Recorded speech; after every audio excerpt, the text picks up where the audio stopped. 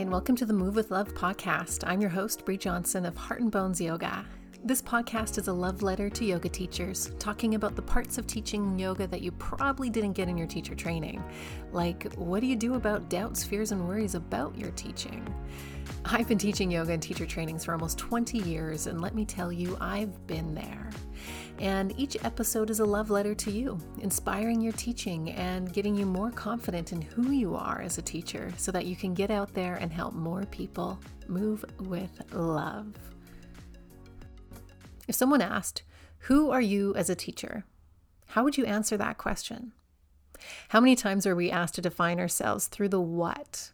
For example, what kind of yoga do you teach? But how often are we asked about the who?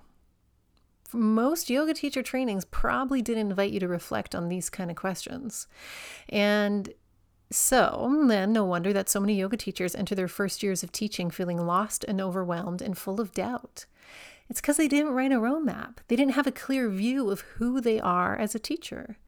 And so they didn't have a roadmap and probably will end up trying to follow somebody else's roadmap. You're going to hear me say this a million times. The practice of yoga is about self-awareness. And it's kind of ironic that yoga teacher trainings don't start teaching us how to actually put that practice of self-awareness, into use in a really kind of real life practical way. Now, if you don't know who you are as a teacher, then how do you know what? How do you know how? And how do you know who you want to teach? We'll easily fall into the trap of searching out systems, methods to belong to if we don't know the answers to these questions. If we don't know what I want, me, you, your individual self actually wants to teach, how to teach, who to teach, and why to teach, again, it's really easy to fall into the trap then of falling into some other system, method, or belief, or any sort of style of yoga, and really end up being on an endless quest looking for the right answers and the right way to teach, when, first of all, there's no right way to teach, and the real answers to the uncertainty is the work of knowing who we are, which, my friends, is a lifetime of unfolding and truly never ends. Now let's look at it this way. We all come into this world with specific talents and gifts. Some of those gifts show up in the form of perceived quirks or even eccentricities about us. They're usually aspects of ourselves that we've been taught to hide or push down. But the way that I see it, who we are, especially those quirks, are our superpowers. Everything that makes you, you are your gifts. Not your curses. They're your gifts. And I know this can take a lifetime of deprogramming, but starting to think about who you actually are and who you are is a gift to others and is a gift to help others. It's not egotistical. It's not even that radical. It's how things actually are. Because here's the thing. We live in a messed up world that has taught us the opposite. So for you and for me, I'd love you to explore what were some of those things that people told you that you were too much of as a kid? Because usually those early patterns and those early stories are the very things that are our superpowers. And I'll share for me, what people told me. So one of the things that I was told I was too much of as a kid was one, that I talk too much. Surprise, surprise. My report cards usually said things like, "Bree would do better in class if she stopped talking and socializing." But here I am, here I am literally talking to you on a podcast. Teaching yoga almost 20 years, literally a job that requires me to talk a lot. And so it worked. If I stopped talking, I would really push down my voice, and I don't know, not everybody's going to care about it, but you're listening. Maybe you care a bit, hopefully. And then another one that I was told I was too much of was being bossy. So that was a big one. And guess what? I was bossy. Absolutely. Except if I reframed that, and when I have reframed that, my bossiness was that I actually knew what I wanted. I knew how I wanted things to be, and I had no problem enlisting others to create that vision with me. But as a kid, and especially as a little girl, those qualities weren't okay, and I was called bossy. But looking back and seeing the way that my life has unfolded, I see that actually too bossy is the very part of my personality that helped me thrive as an entrepreneur and running a successful business. Being too bossy, whatever that actually means, which is leadership and vision and knowing what I want and getting it done, has truly been a huge advantage in my life for me when I've learned to own it. And that's the biggest part, because I share this because it's really easy to believe what other people tell you how you are. So if I had deeply internalized being bossy as a bad thing, then it absolutely would have kept me playing small. And guess what? It did for a time. And really, if I really truly believed it, and when it did, and when I believed that at that time when I was younger, in my kind of teens and early 20s a bit, yeah, I didn't always trust my own vision, but it wasn't until I went back and unpacked some of these threads of self-identity and realized actually bossy's not a bad thing. And screw you culture that tells little girls especially that they can't have leadership qualities.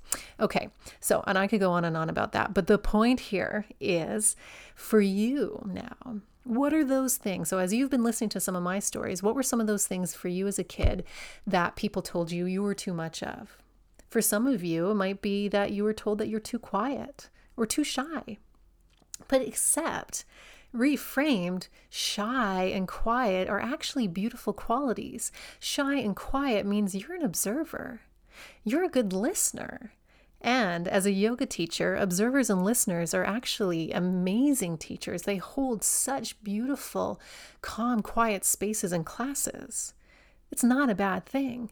My goodness, if we lived in a world where everybody was an extrovert, we need that balance. So own if you're quiet, or if you were somebody who talked too much.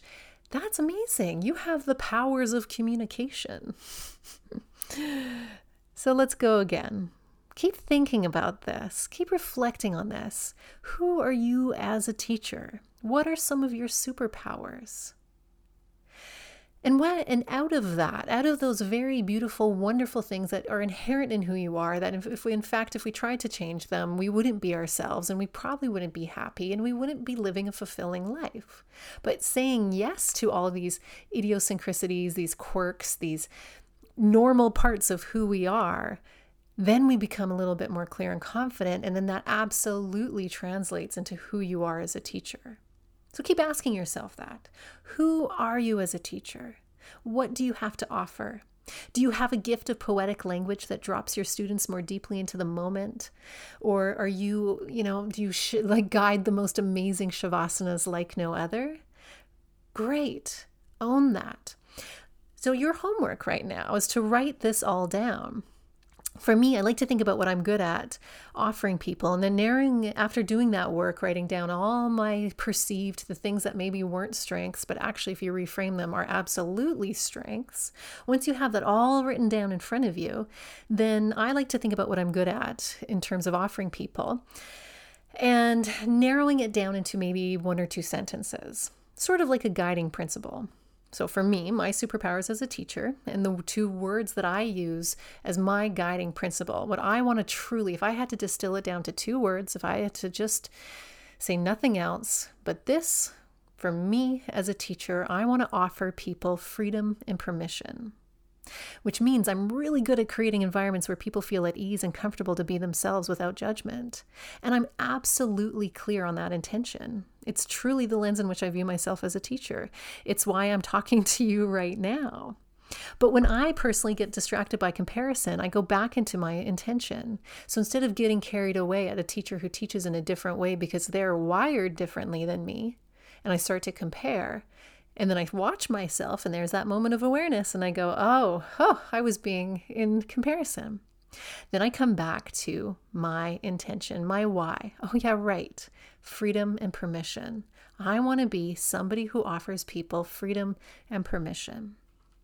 And then what's so beautiful about creating these 2 words or a sentence or a very short paragraph about who you are and what and how and who you want to teach, it shows up in so many different ways. So for me, the freedom and permission shows up in the language I choose to direct my cues, the vibe hopefully I give off as a person, that It's very specific and yet it's very open, and that just becomes the foundation of my classes and my teaching.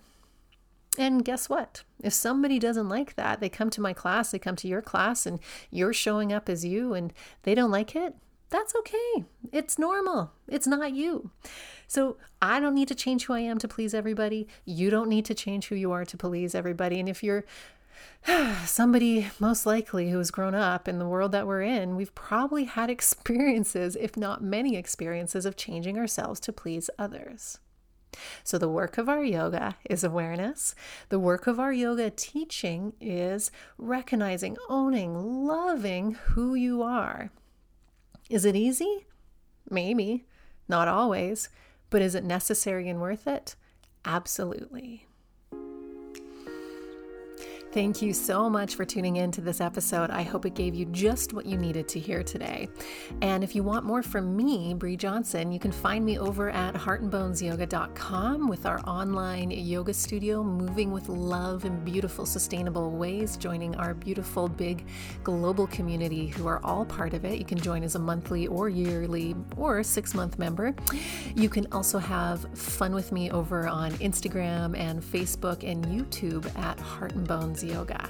Lots of great tutorials, silly dances, and a lot of heart as well. So just say hello, leave a comment, and do that whole subscribe and follow thing here on the podcast as well. Thank you so much.